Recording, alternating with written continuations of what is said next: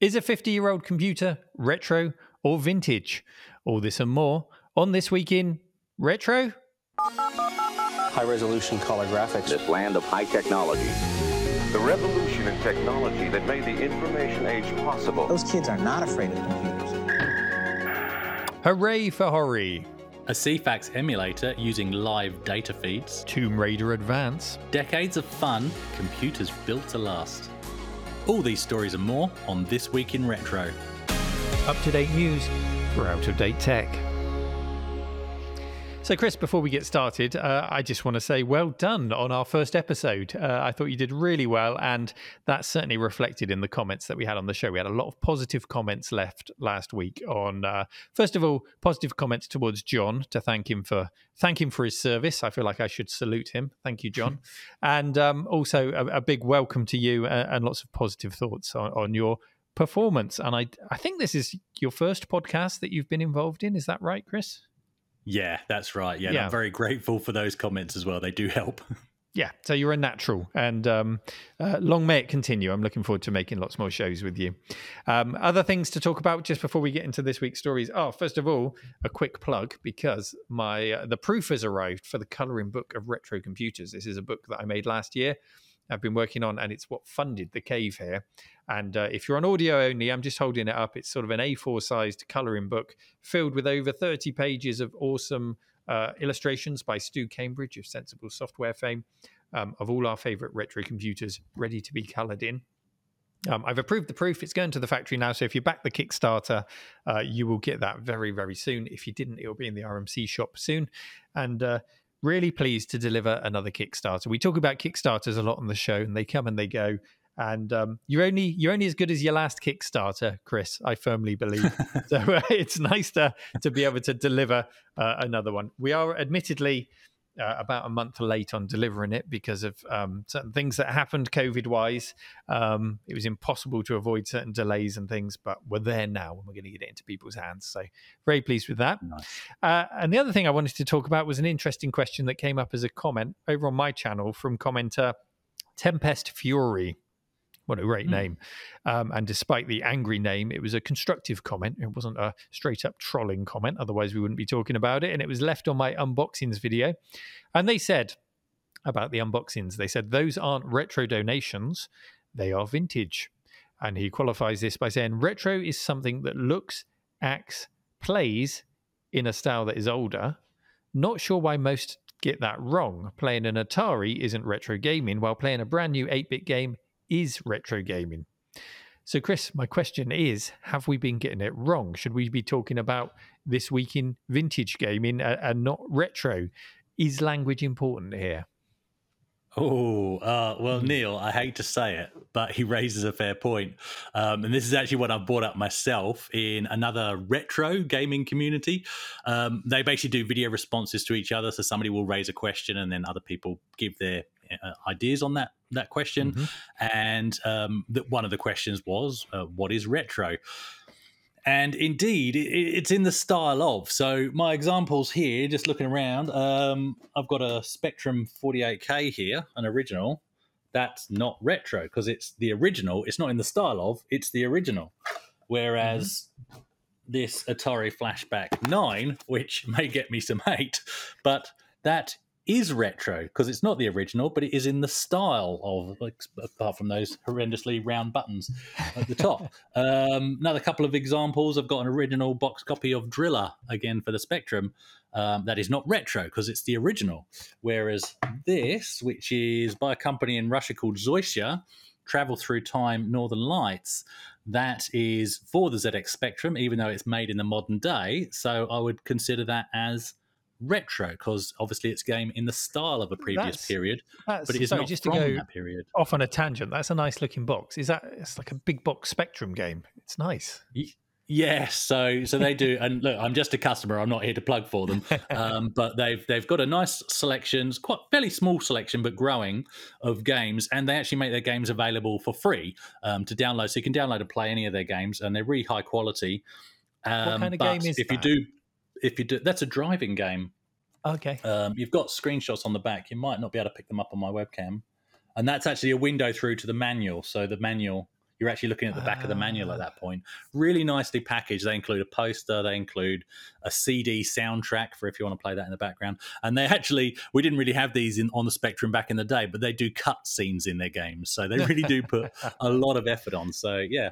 But that good is stuff. retro, not vintage, in your opinion. I would say that, yeah. So getting back to the question, Neil, I'd argue even vintage, I don't know, is vintage pushing it? Because maybe the word classic, and I guess this applies to anything like furniture and cards and clothes and toys. You'd think for vintage, someone before now would have drawn a line in the sand and said, for example, I don't know, anything over 100 years is vintage. I've got a grandfather clock actually in the other room. That's from the 1800s. I'd happily call that vintage. Oh, but would you call that vintage or would you call that antique? Well, maybe you're right. Maybe you are right. Maybe it's antique. Because, you know, I really can't put that grandfather clock in the same category as my A1200 or any of the machines behind me. It just doesn't seem right. So yeah. I don't know. I simply can't compare the two. Is that your understanding, though, Neil, that there's no line in the sand to define the word vintage? Well, I've got the dictionary definition here to fall back on to try and give us some definition. So it's from Cambridge Online Dictionary. This one: vintage, produced in the past and typical of the period in which it was made, e.g., a vintage comic book. Okay. Retro, similar to styles, fashions, etc., from the past.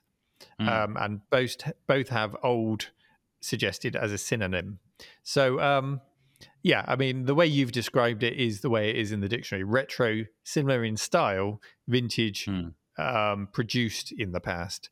So, it would appear that we're talking about vintage computers and vintage computer games. And when we talk about modern remakes, it would be correct to call them retro. However, does that mean we should make a concerted effort to double check and to be careful of our use of the word retro? And if you'd asked me, let's say 10 years ago, if you'd asked me about that, I would have been really pedantic about it. And I probably would have said, yes, we should. But in those 10 years, I've moved about and I've tried badly, but I've tried hard to learn a second language. And on occasion, I found myself dependent on using that second language to be understood very badly. And simply being understood became more important to me than any other aspect of language when you're put in that situation. Spelling, grammar, all important, but none of them came close to just being understood. You know, I want to buy that baguette, please. So I didn't go hungry. I didn't care if the grammar was wrong.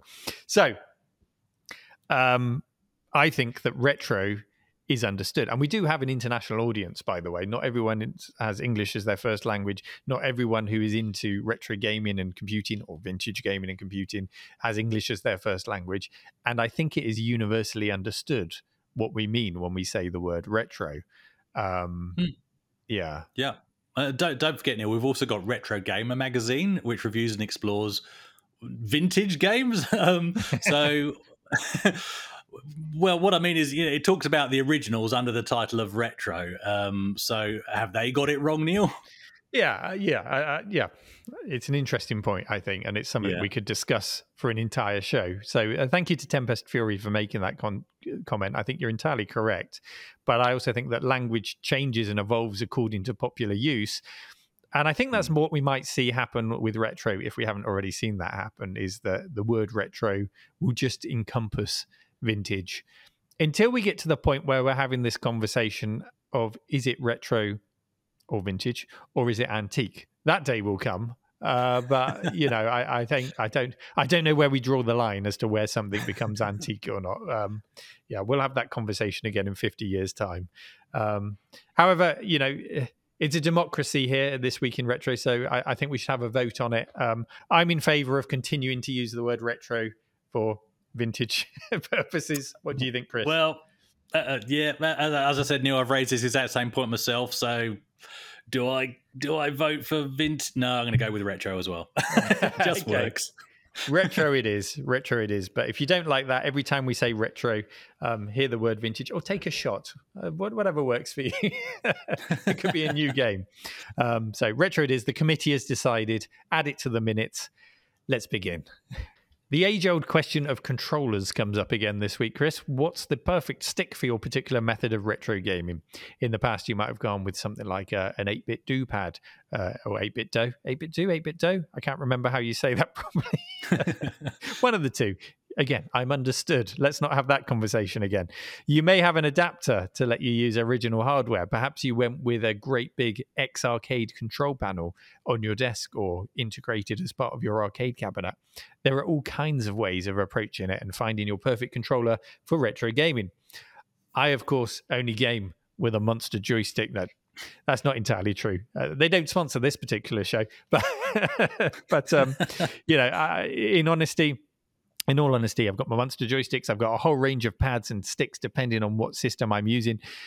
But sometimes, quite often, in fact, I'll fall back to a trusty PlayStation 3 joypad, I have to say. It's USB, works on a lot of devices.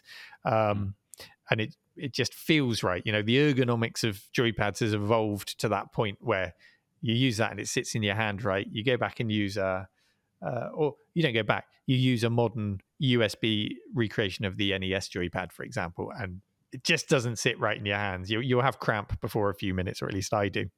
So I don't mind mixing and matching according to what fits my hands best.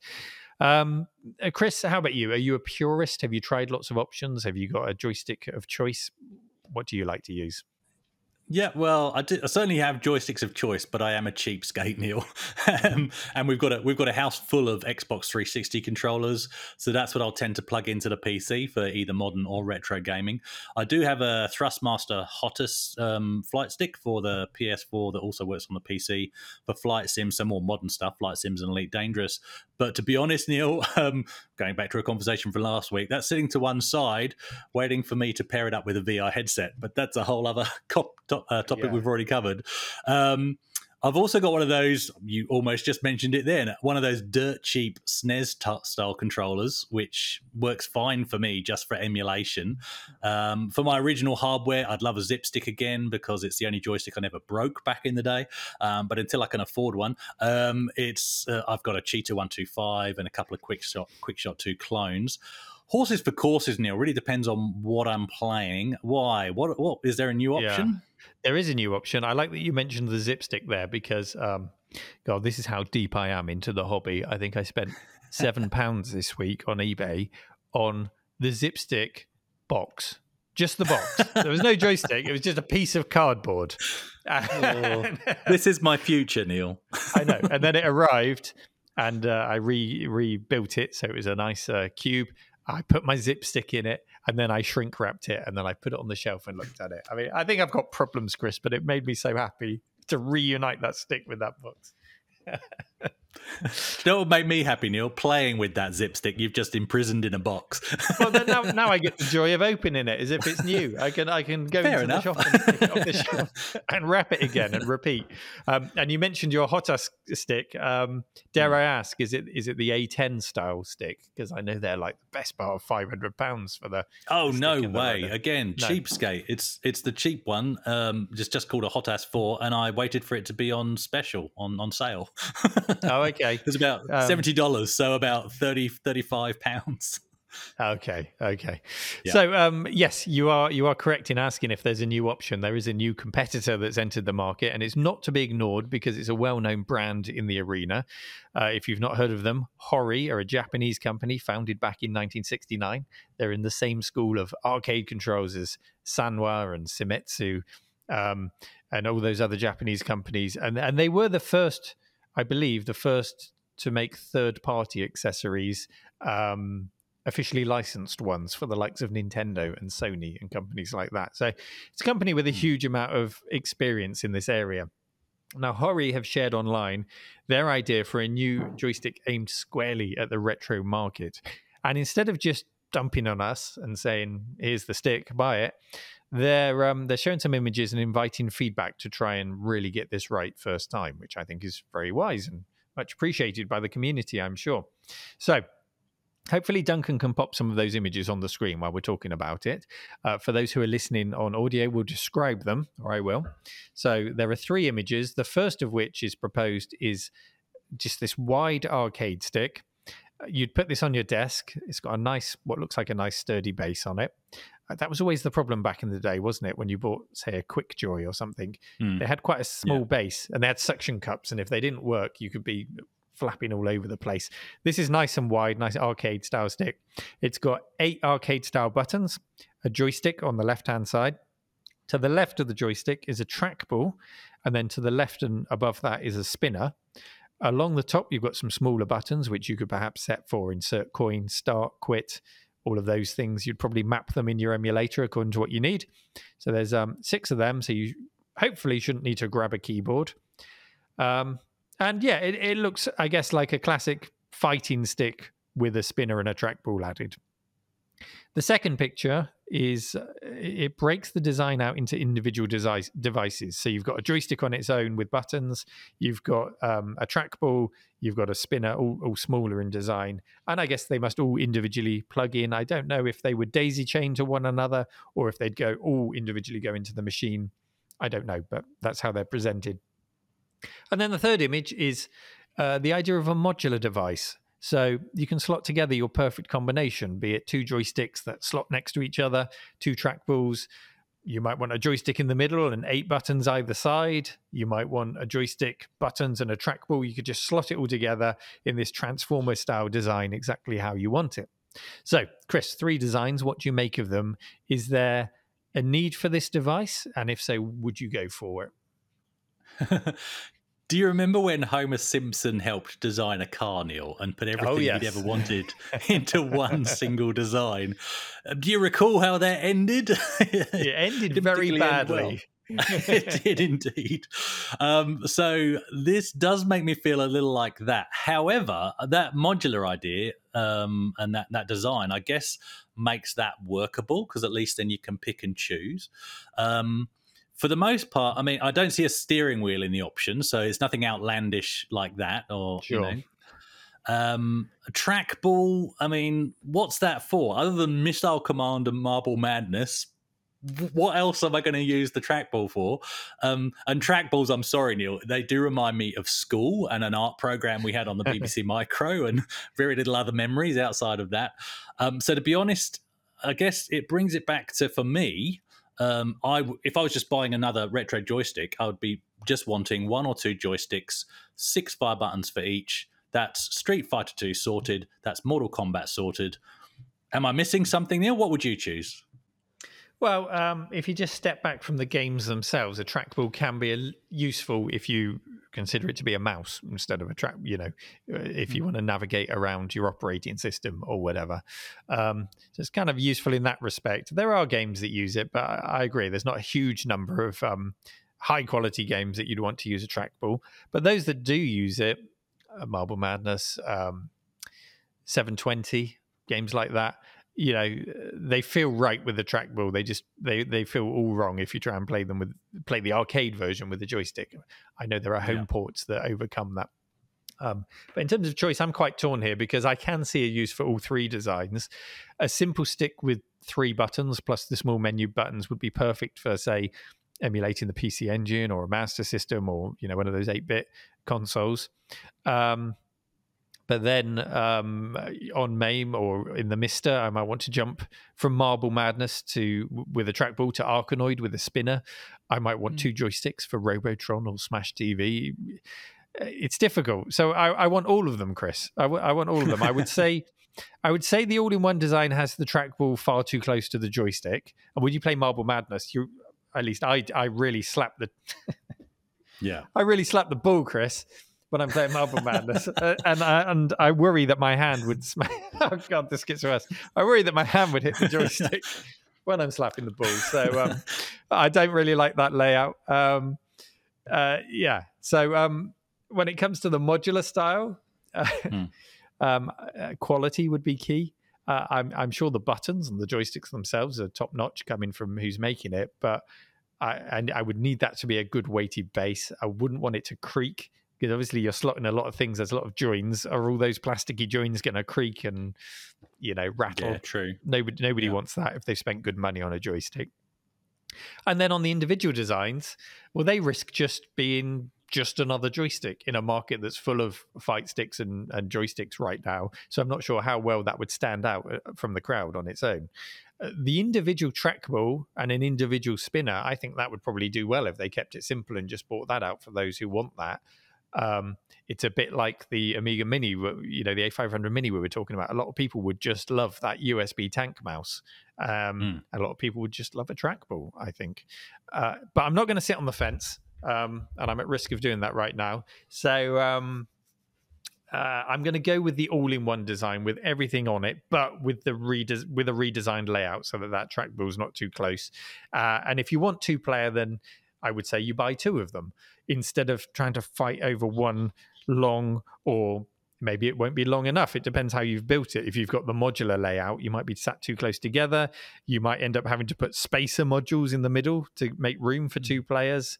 I think that gets a bit messy if it's not well thought out enough, and it's so much better if you've got a joystick each. So that's what I'm going to go with. The all-in-one design, one joystick each for two players. Yeah, fair enough. I think for me, given that there are other joysticks available, I'd probably concentrate on the point of difference. Concentrate on that nice, robust but affordable, like you said, the trackball and maybe the paddle, maybe a combo of those two for the niche gamers and those niche games that actually make use of those. Because that probably is a bit of a gap in the market, I think.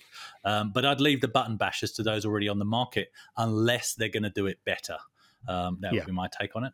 Yeah, and the other thing that I'm surprised at is they haven't put buttons on the sides. Often when you're making an all-in-one controller, you have the side buttons for the pinball games. So they might want to add something like that to them.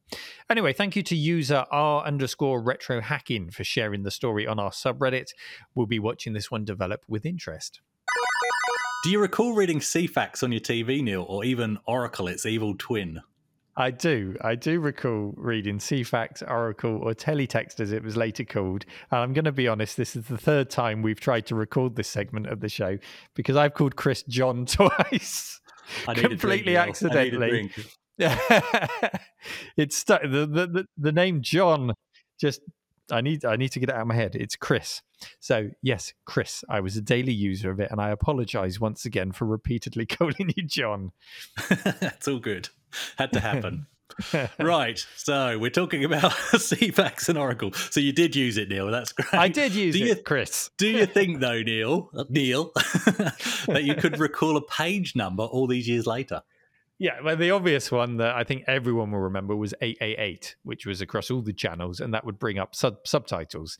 Now, I wasn't that well traveled back then, so I don't know if other countries, they must have had a similar system to cater for the deaf, and 888 would drop out of teletext. It would give you your program that you were watching, and it would put subtitles along the bottom. And I didn't need to use that much, but you asked me if I remembered a number, and that's the number I remember. But other than that, it was mostly Channel 4 where I would do was it teletext on Channel 4? I think it was teletext on 4. And I would check it. Oracle was renamed anyway. Teletext. Yeah, it was a long time ago. But it was usually in the morning I would check. I think Channel 4, the page numbers were in the 400s. And the two that I went to the most were Bamboozle, which was an interactive quiz. It's like mid 400s, 450s, I think it was. And the second or third television we had in the house, we were lucky enough to have fast text. So you had the different colored buttons. Instead of having to type the numbers in, you could press the different colored buttons, couldn't you, to go to the pages? Or in the case of Bamboozle, you would press the reveal button. So there would be a joke and the punchline would be hidden, and you'd press reveal to make the punchline appear. I remember that. And then, of course, Digitizer. A lot of people who listen to this in the UK will remember Digitizer, which was the video game pages. That was on a higher number. Can't remember what number, but it's higher than 450, I think. It was such a long time ago, but yeah, it was a big part of my daily life. It really was. And then it was gone. Nice to meet another teletexter. You can find out for sure if your memory of numbers is correct, though, Neil. Reddit user It's All Pipes shared this amazing online CFAX simulator, recreation, whatever you want to call it. I'm not actually sure how this thing works, but it works, and all from within your browser. At nathanmediaservices.co.uk/teletext-viewer. Obviously, we'll put that link in the show notes. But basically, yeah, for those that might not be familiar with what teletext was, maybe because of the country you're from, or maybe you just never bothered to press that button on your TV remote, it was basically a way of receiving pages of just plain text, or at least ASCII. There was sometimes some ASCII art based information, and it was actually broadcast along with the normal TV channel data to your television. So you didn't need a computer or anything like that. You just needed a compatible television set. And it also depended on which channel you were watching as to what data you would receive. So they could actually, double up on the number of pages by BBC One had one set of pages, BBC Two. There might be some repetition, but it could also have a completely different set of pages. Very, very clever technology. Teletext service. So to answer the question you raised earlier, Neil, in terms of other countries, from a quick bit of research I did, it was available in Australia as Oztext, and that was broadcast via Channel 7 from 1982 to 2009. The American uptake seems a little bit more complicated and a little bit more muddy. This is only going from what Wikipedia tells me, in all honesty, but they ended up trialing CFAX and also a French system called Antiope, if I'm probably pronouncing that terribly wrong. Okay. You've tried to learn French, haven't you, Neil? So you can correct me. That was a long time ago. Yes. But they ended up coming out with their own standard known as NABTS, which is catchy, which stands for North American Broadcast Teletext Specification. But again, from my research, it sounds like it was a bit short-lived. But anyway, you can now relive the glory days of using this passive information service from your browser. To be honest, Neil, when I saw this story posted, I wasn't too sure about it. But as soon as I clicked on the link, I was actually surprised at the nostalgia hit it gave me. And I was even more surprised at how muscle memory kicked in, which is why I asked you if you remembered any page numbers. On the website, basically, when you go there, you'll see a main screen, which is the CFAX feed. And you also have a virtual TV remote to one side. So you can use that to click the number buttons to select your page numbers, but also the function buttons that puts you into teletext mode and then out of that, so you can change channels, then back into teletext mode. You can overlay teletext with the TV feed, and it's just test patterns for their TV feed. Sure. It's actually really well done. But the page numbers I instantly remembered. So I navigated away from the main page to one of the numbers that it gave me on the screen. I think it was news was the first one I went to. And then without even thinking, I typed in 100 to go back to the main menu. Now, this is... 25, 30 years ago, I would have last done that. I seriously, didn't do this much out of my teenage years, and yet it was there. 500, instinctively, I typed that for the entertainment section.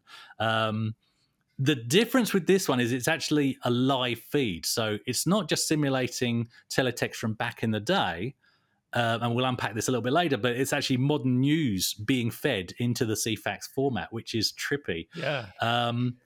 It also does page skipping, so you always see the page numbers ticking over, trying to find the page that you've asked for.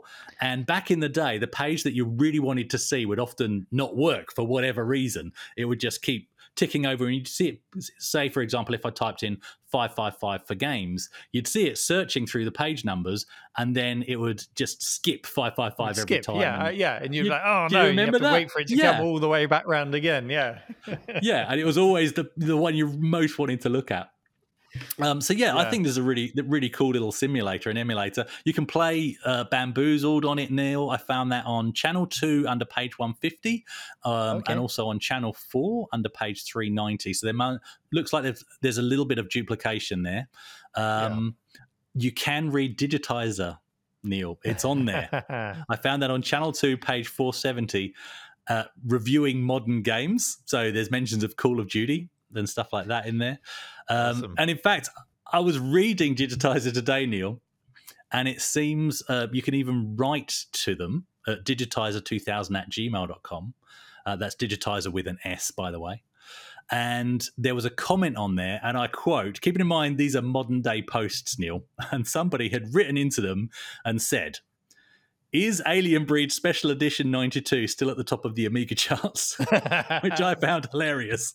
And they've also said, also, is Alien Breed 3D review coming anytime soon, or something, words to that effect. And they ended it off with ST sucks. Now, look, no comment from me. Let's not start that war again. But I found that Digitizer had an ongoing joke about the Amiga, and they were always poking fun at the Amiga. So yeah, the legacy lives on. And funny enough, their response to that letter is exactly along those lines, and jumping into the fact that the ST had MIDI ports straight away. So they're carrying on that. It's really nice to see they're having a bit of fun with this. Have you tried it, Neil? Any thoughts? I did. I have tried it, yeah. And it did, like you, it took me by surprise because I was expecting to find an archive of old pages, just like there is on another great website, which is archive.teletextarchaeologist.org. And what they do on that site is they extract teletext data from VHS recordings and then they archive them.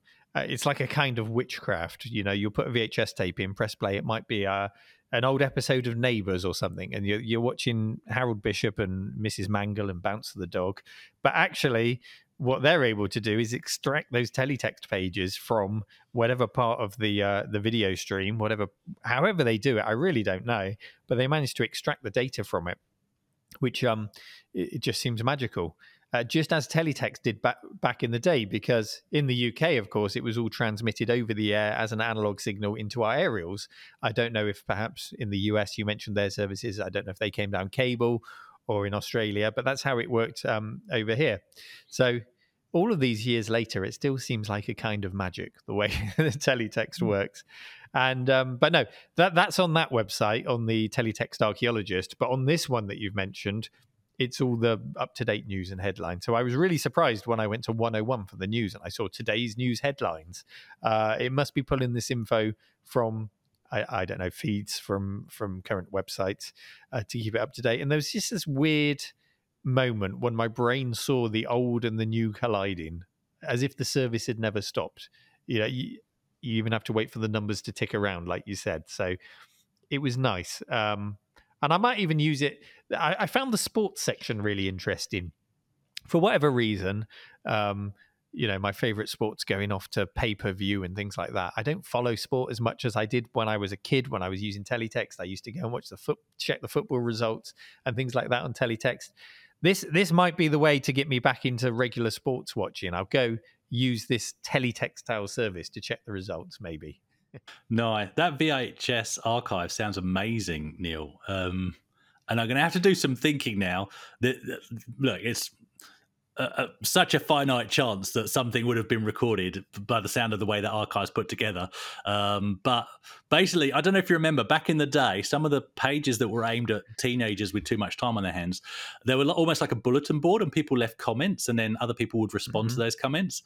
And you did that because obviously there was no two-way interaction with the service itself. You had to ring a number and you left a message, and if they deemed it worthy, they would publish that message. And I got a comment published, which felt amazing. And what I did, this is my one chance, Neil, to say something meaningful to the world or ask a meaningful question. So this is what I had published on teletext. George is a hippo, Bungle is a bear, but does anybody know what Zippy is? So that may be completely lost on some of our international followers. We certainly don't have time to unpack that now. So just look up Zippy Rainbow Children's TV, and then you'll know what we're talking about if you're not familiar with that. So do that in your own time. I don't think the question has ever been answered. I don't think it had. And you know what? There was so many responses to that question that I posted. Some people said a snake. The best response was a puppet. And I thought, genius. Yes, you're right. Yeah. Yes, Zippy is a puppet. But yes, Neil, I mean, before the internet 2.0, Facebook, Twitter, and the rest of that, I was interacting with the world, asking the important questions, I feel. But it's such a slim chance that my comment has been part of an archive from a VHS tape. I really doubt it's out there, but it would be amazing if it has. Let's see, when would it have been? It would have been summer holidays, probably 1991, because I remember one of the girls that told me she read my comment on the television. It would have been the summer when Bryan Adams was at number one. So I'm on it, Neil. I'm on that site, and I'm going to find it. Yeah. But yeah, I mean, exactly. The site we're talking about now, it's live data. And I had that initial trippy feeling when I read the news of that new colliding with the old. And just to read that modern live news feed in the old teletext style service was quite amazing. It's certainly interesting to be reading modern headlines and news in a distraction-free format. I'll give it that. Perhaps we should add this feature back into modern TVs. And speaking of that, do check out the link in the show notes, as the creator of this, Alistair Cree, aka ZX Guesser, even includes instructions on how to use a Raspberry Pi to use your TV to do exactly that. Our next story was submitted by Croc Carmen on the subreddit, and it's dubbed "The Impossible Port" by Modern Vintage Gamer on his video on the topic. That port being the original Tomb Raider running on the humble Game Boy Advance.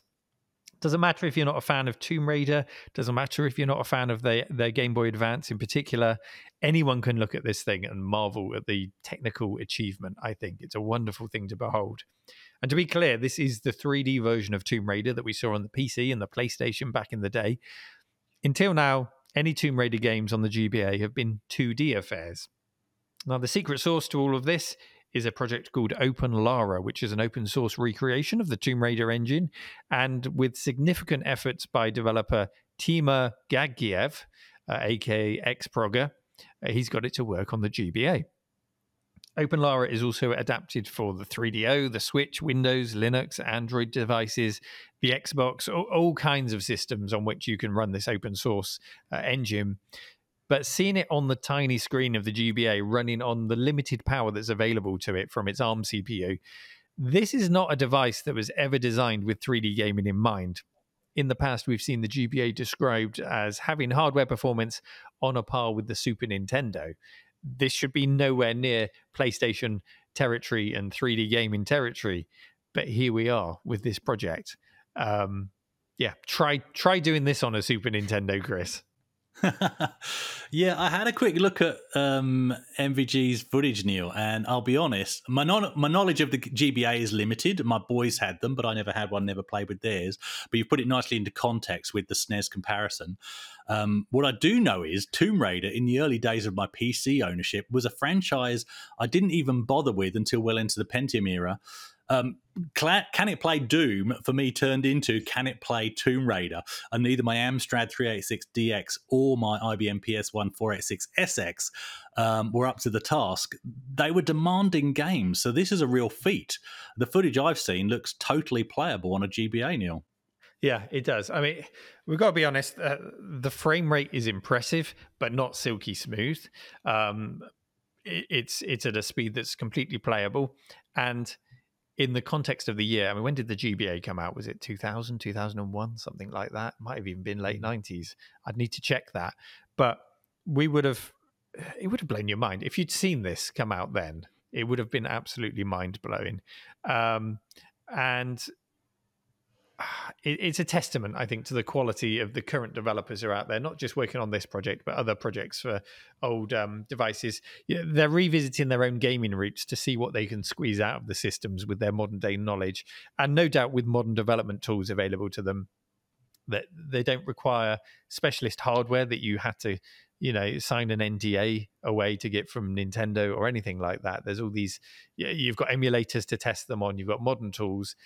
And they've just done a great job. And this is a real reflection of modern retro/vintage developers showing us the capabilities of our favorite systems in a way that we've never seen before. Now, Tomb Raider itself was an eye-opening game in my own personal gaming history, because it's one of the very first games that I tried with a 3DFX patch. So I remember just flicking between the two executables for the game and marveling at the difference between the 3DFX one and the software rendered one. It was like I had suddenly jumped 10 years into the future just by running this executable and seeing that hardware acceleration there and then. It was just absolutely mind-blowing. You mentioned that you went through a period of can it run Tomb Raider, Chris? Did you get there? Was it a game that you spent a lot of time of when you did eventually get a PC that you could run it with? Well, yeah, I did. Look, I played Tomb Raider, first of all, probably on my nephew's original PlayStation. But as already mentioned, I didn't touch the franchise until much later, just because of the PCs I had.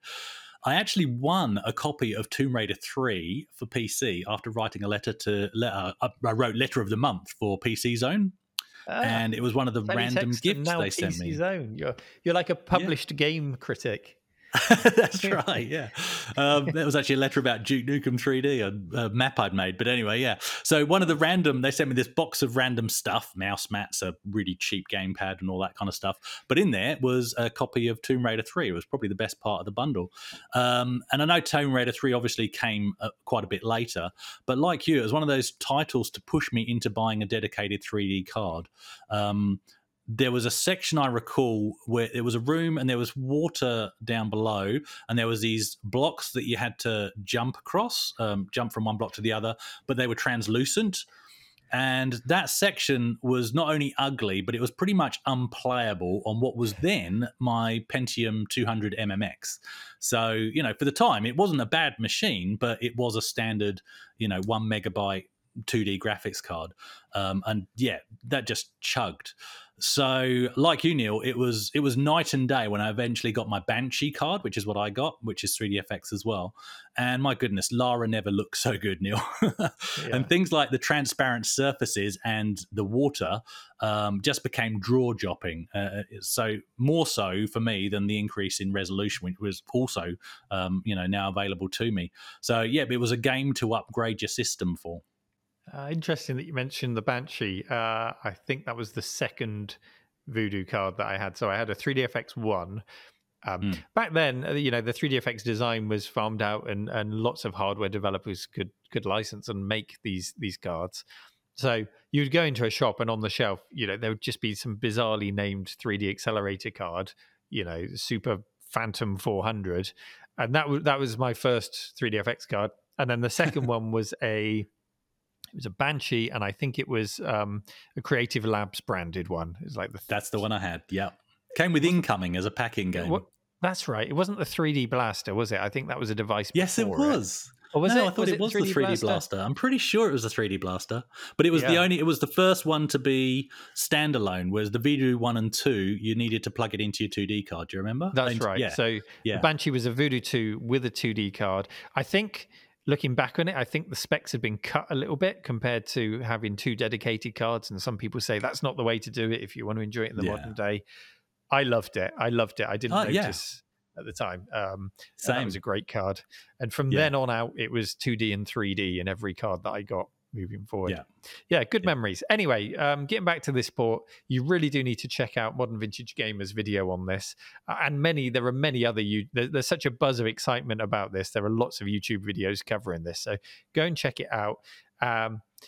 Maybe also go and look at some of the other Tomb Raider games on the GBA to just see what publishers who are charging good money for this considered to be a first part, a top of the line game that you should go down to the shop and buy, a 2D Tomb Raider game, and then look at this thing and you can make your mind up. It's just really incredible, causing a lot of excitement, and rightly so. What's the longest you've owned and used a single computer, Neil? And I don't mean that you've kept it while you've got others and you've bought a newer model. I mean the longest you've actually actively used a computer system without buying an updated one. That would probably have to be the Amiga 500, because as soon as you get into PCs, there's no strict baseline for your game requirements. So on the Amiga, the Atari ST, the CPC, Spectrums even, yes, there were upgrade options for all of them, but it was understood that there was a baseline spec, and 99% of the titles were catered for that so that it would reach the biggest audience possible. But when I moved to a PC, everything just became this moving target, for better or for worse. It became a moving target. My first was a 486SX. When I got it, I was the king of the world. I was playing TFX. I could run anything I wanted. Day of the Tentacle, Wing Commander, Mega Race. I was having so much fun with it. And then over time, I started seeing this thing on game boxes called a DX266. And more RAM was needed. And then a CD-ROM was needed. And then 3D accelerators, as we just talked about, were needed, and so on and so on. So from the moment that I got a PC, it was a machine forever changing. And, that then presented another struggle as a gamer, which is, do you want to be on the cutting edge by constantly upgrading your PC? and enjoying the productivity and all the other things that you can do on a PC? Or do you want to just never have to think about that and get a console, and you'll know that everything will run until the next model comes out? It might even run backwardsly, compatible on the next model, but you'll be cutting edge at first. It will get older. It will still run everything. And even at the end of its lifetime, and if we're talking about, let's say, the Xbox 360 or the PlayStation 3 era, its lifetime is 8 or 9 years. I'm not sure that we'll see console cycles that long ever again, but it was a huge amount of time. And that machine was relevant and current for that entire cycle, and you never had to think about upgrading it. Your return on your investment for that initial outlay for an Xbox 360 or PlayStation 3, even if you bought it as a launch system, you got your money's worth out of that thing. 9 years out of a system, you're doing well if you get that right. I think all the PC gamers have just left the chat, Neil, because you're I say this as an avid PC gamer. I did the same thing though, Neil. I eventually ended up jumping to consoles for that very same reason. Well, 50 years is the target, Neil, or at least 30 years at the very least. This is according to an article by Carl Svensson on datagurb.se. See the show notes because I may have pronounced that wrong, which was posted to the subreddit by Paul, aka Humsky. And in this article, Carl references the work of Plume.net and the concept of a fictional computer built to last for 50 years. The principle being that by making it modular and robust, you could make a machine to last that long. And the original work basically uses typewriters as an example of that. But the recent 2022 article by Carl postulates that perhaps this already exists in the form of his Commodore Amiga A1200. You can perhaps see why I jumped on this one, Neil. He's quite detailed in his article about what has been done to keep his A1200 running, things like recapping, but he details the fact that that was done as preventative maintenance, not out of necessity. And he's also had to replace some mechanical elements, like, of course, the floppy drive and the hard drive, either with working ones or non-mechanical options. Sure. But all that said, as he points out, the machine, for the most part, has already lasted 30 years. So part of his logic is that the A1200 was already modular, and as we've seen in recent times, Neil, still remains quite upgradable. Thoughts, Neil? Is the Amiga 1200, or any Amiga for that matter, the 50-year-old computer? And if not, what would you put in its place, keeping in mind modular upgrades are acceptable?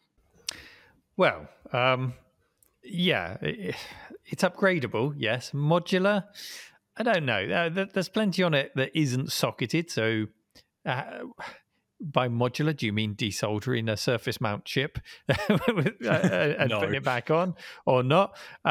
Yes, you can upgrade it. There are upgrades available, but I'd argue that a big box machine offers that a lot more. For example, a PC, if you wanted to stick with the Amigas, the Amiga 4000, of that generation, or even go all the way back to the Apple II with its 8 or so expansion slots that it had in there.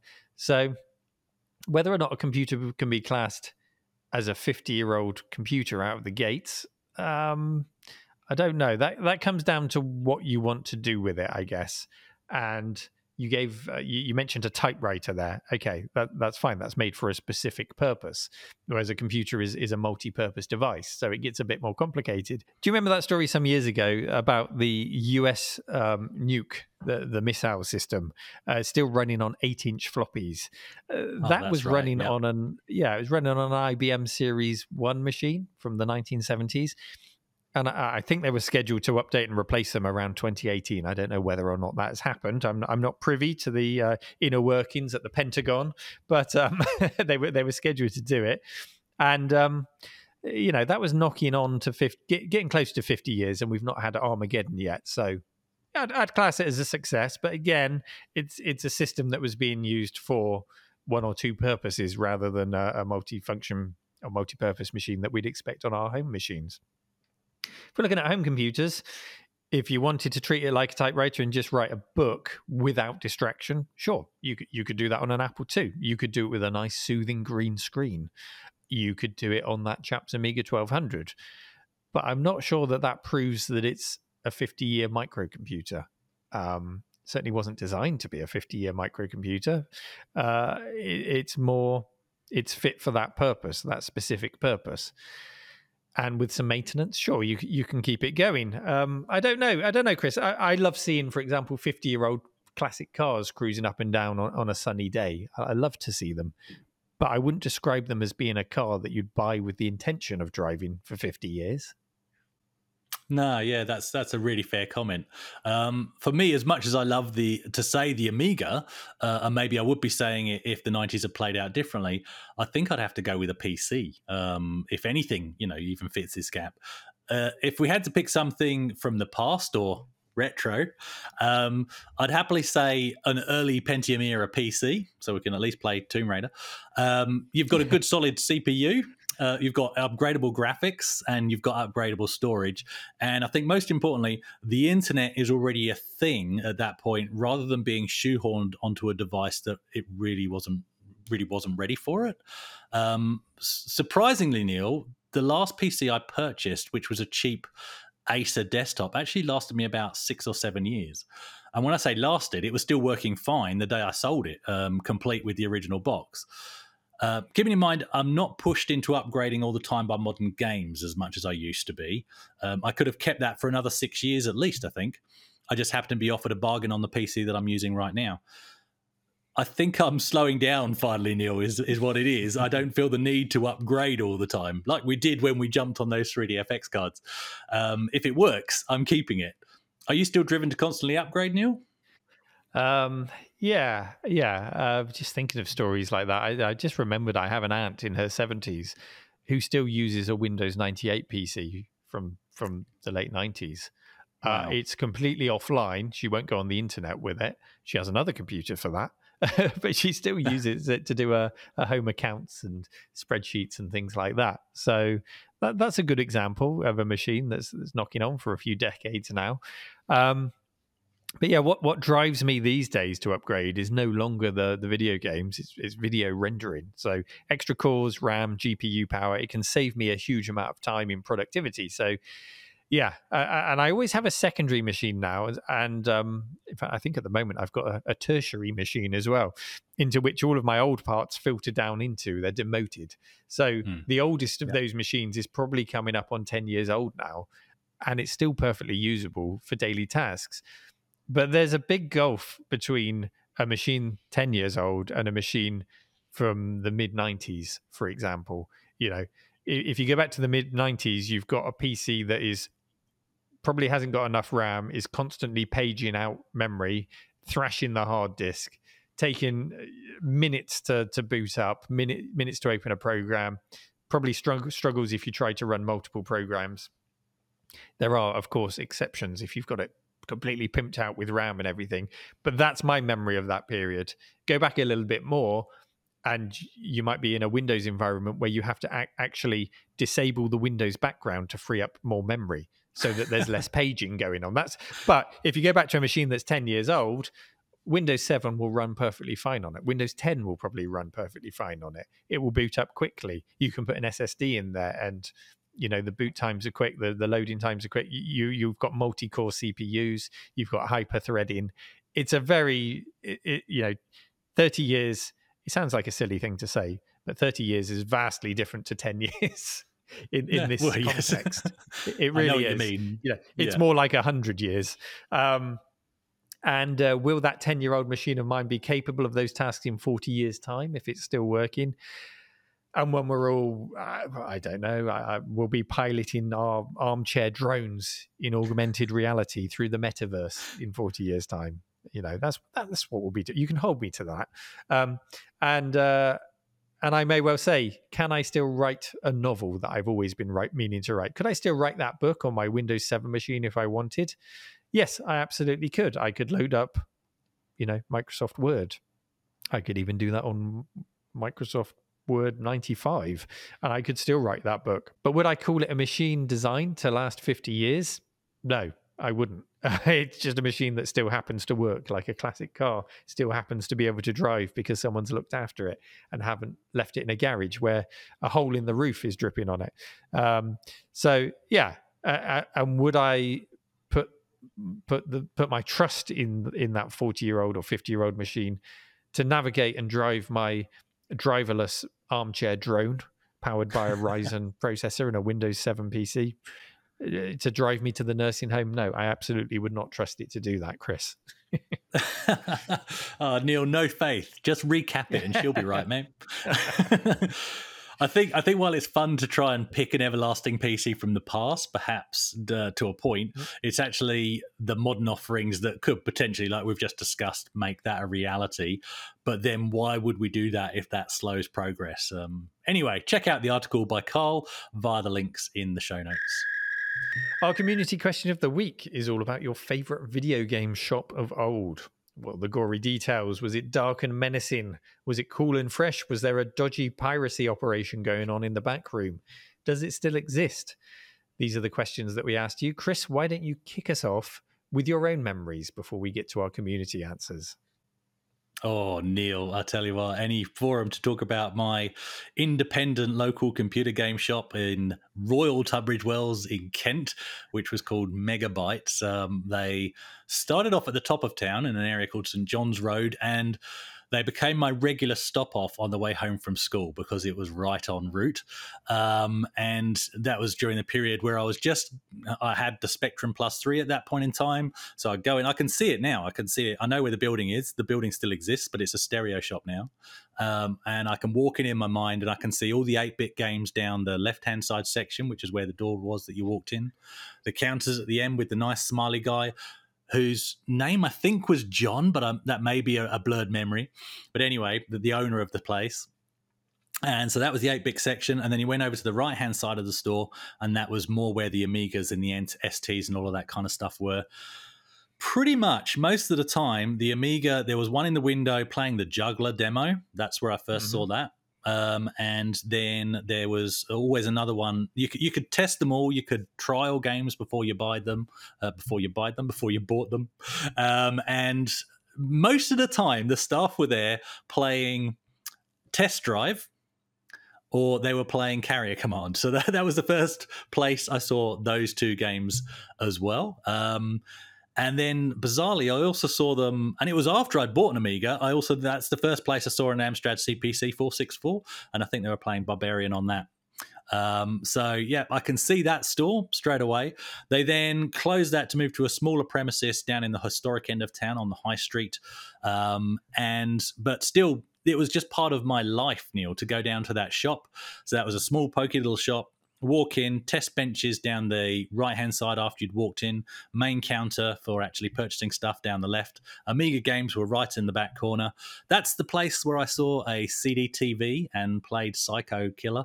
Made random selections at various points in the full motion video. But yeah, I can just see it. I can, even now as I'm talking about it, I can see the whole place. I can see the owner of the place.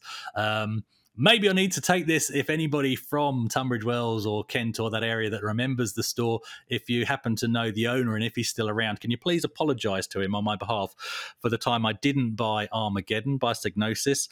He's probably wondering why, because they put it aside for me. I bought it from Volunteers at the top end of town. I do apologise about that. No. I'm sorry.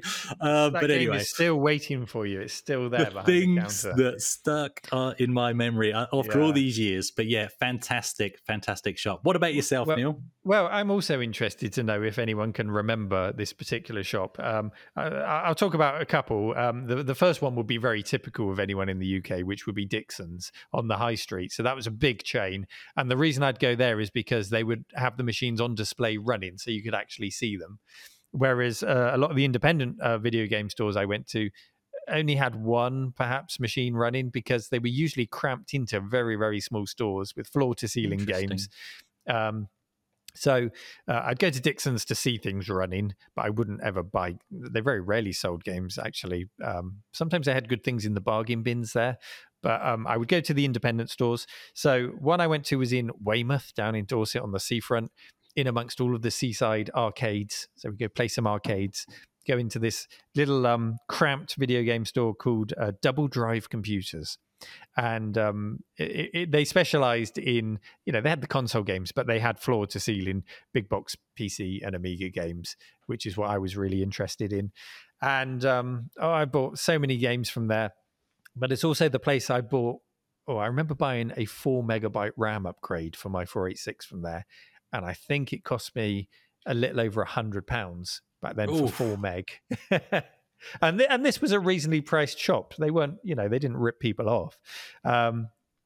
So yeah, I used to buy a lot of games from there, and quite questionably, amazingly, they're still running this chain, but they've rebranded and renamed themselves. They're no longer called Double Drive Computers; they're called Double D Computers, which kind of double density, I'm sure. Well, just Double D, just makes you think that it's turned into a bra shop or something. No, I'm trying to excuse it. It stands for double density. I don't think there's any excuse. They should have thought this through before they renamed the video game shop to Double D.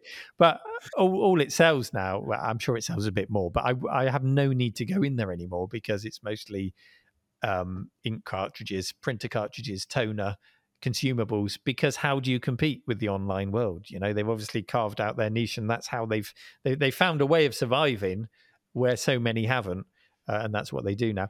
And the other one I just mentioned quickly, and I want to know if anyone out there can remember this, Poole in Dorset, in the old market, there was this guy who would buy and sell games. So it was basically a used video game shop, and it was just like an Aladdin's cave of every generation of gaming system. Every game. He had Neo Geos, he had 8-bit titles, he had bang up-to-date titles, and you would take the games you didn't want, you would trade them, you'd get a little bit of a discount on the game that you really wanted. But did anyone else go there in that marketplace in Poole? I'd love to know. One day he just disappeared.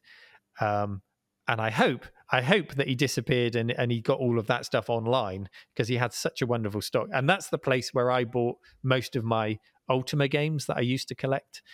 And I would buy them for less than £3 each. Wow. And now they're worth a huge amount. But unfortunately, I don't have them anymore. But, those were the kind of bargains that you could find there. So let's get to our community answers. You've heard our answers.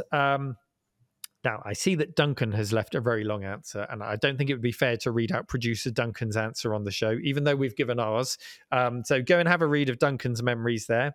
The next most popular at the time of recording is Richard Shears. He says, while we did have a local corner shop selling Mastertronic games, so Mastertronic was a budget range, budget publisher here in the UK. It was great for quick pocket money purchases. My favourite place to go was the legendary John Menzies. Oh, yeah, I went to John Menzies in Weymouth as well. I remember John Menzies. That was a chain. He said, this involved a bus ride into a larger town nearby. Therefore, it was more of a planned excursion. Also, one filled with chance, as there would be a good chance that the title I've coveted because of the magazine review would not be in stock. Oh. Thankfully, however, they were very naive and unaware of the ability to back up games. Oh, God, where's this going? Also, with a large staff rotation, they wouldn't recognize repeat returners. So I now hereby confess that perhaps I returned a lot more games than I kept. I must now bow my head in shame, for I surely must have helped with the downfall of the once great empire known as John Menzies. Rich, I have to have a go at Rich now, Neil, because it's because of people like him that I had trouble returning a game to WH Smith once, because they assumed that's what I was doing. The game wouldn't load on my system. It was a genuine return, and they thought I was just pirating it and returning it to the shop. Sorry, carry on. Here we go. Pajako6502. When I was younger, I literally fed my gaming habit wherever I could. I bought games in newsagents, shops, and even a petrol station. But my main halt was a Saturday market stall on Canvey Island, where I grew up. Every week, armed with my £2 to £3 pocket money, I'd rifle through all the full-price games I couldn't normally afford. But most of the time, the good old Mastertronic or Codemasters budget ranges came to the rescue. Yes, they did. See, that's what you should do when you don't have enough money for a full-price game. Buy a budget game. Don't resort to crime. That's exactly right. Those bargain bins were always great. And Codemasters was just the games weren't necessarily always great, but they were good enough to spend your pocket money on. They just hit that level. Yeah. Yeah. And finally, Reading Glasses Man says, Neil's comment about chemists took me all the way back to Collins Chemist, near where I was raised. I could be wrong, but in my flashback was a panel full of Mastertronic and Firebird cassettes for my Commodore 16 and 64. I love that place, and looking back, I'm amazed he spared any space for computer games since this chemist was so small there wasn't a huge amount of room to move.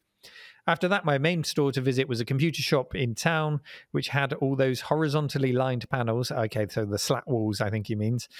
I loved that for all the computers on show. Seeing the games running and dreaming about owning any of the more powerful machines. Amigas and Atari STs seemed so exotic and so out of reach until my parents were able to get me an Amiga. Talk about aspirational products. Yeah, beautiful. There you go. Yeah. Even in chemists where there was little room, you would find just a revolving display with cassettes hung on them. It's true, isn't it? Yeah, on the hanging, the hanging style ones. Superdrug or Boots or anywhere like that. Yeah. You'd associate Boots, the smell of a chemist with video games. Again, Neil, I can see the layout of Boots in my hometown, Tunbridge Wells, and also the town next door, Tunbridge, two completely separate places. But I can see in my mind's eye where the Electron games were when they still stocked them, where the Spectrum games were, and all of that. It's crazy, the memories that stick. There's a bit of a do check out the subreddit, guys, because there is a bit of a conversation about why were chemists from international listeners. Why were chemists selling computer games in the UK? The main one was Boots, and they became kind of not quite a department store, but they almost went that way, didn't they, Neil? Yeah, they did your photography. They developed your photos. They sold video games as well as everything else. And it's the power of these memories. I mean, I can hear the way you're describing things so vividly, and the submissions we've had to the subreddit have probably been the most detailed answers to any question we've ever asked. And it's because they're such powerful memories. And that's what drove me to create this recreated 90s, 80s video game shop here in the cave, because I just wanted to step back in time and step back in there again. Nice. And you see that when people walk in there, just how important it is and what it means to them. And so we wrap up today's show with our community question of the week for next week. Dive into our subreddit, reddit.com/r/This Week in Retro, where you will find the latest show pinned at the top, as well as our community question of the week, which is, what was your favorite joystick? What did you get on with? And also, what was your least favorite joystick? Was there a stick that you absolutely hated? Was there one that you loved, but it was just so fragile that it broke every time you played your favorite game on it, so you couldn't use it? Daley Thompson's Decathlon will no doubt come up on this question, and I will answer it straight away. The Konix Navigator. That was the indestructible stick for me. Let us know the answer over on our subreddit and submit your news stories to appear in next week's show. Thank you for listening and take care. Bye. This Week in Retro was presented by Neil Thomas from RMC The Cave and Chris Winter from 005 Agema. It was produced by me, Duncan Styles. The podcast version of the show is available through your favourite podcaster, including Apple Podcasts and Spotify. And the video version is available on the This Week in Retro YouTube channel. Join our community subreddit at r/thisweekinretro to suggest and vote on the stories we cover on the show. If you watch This Week in Retro on YouTube, please give us a like and subscribe to help us reach new viewers. If you enjoy our show and would like to support it, then please check out the link to our Patreon page in the show notes or description. Thank you for listening, and we'll see you next time for more up-to-date news for out-of-date tech.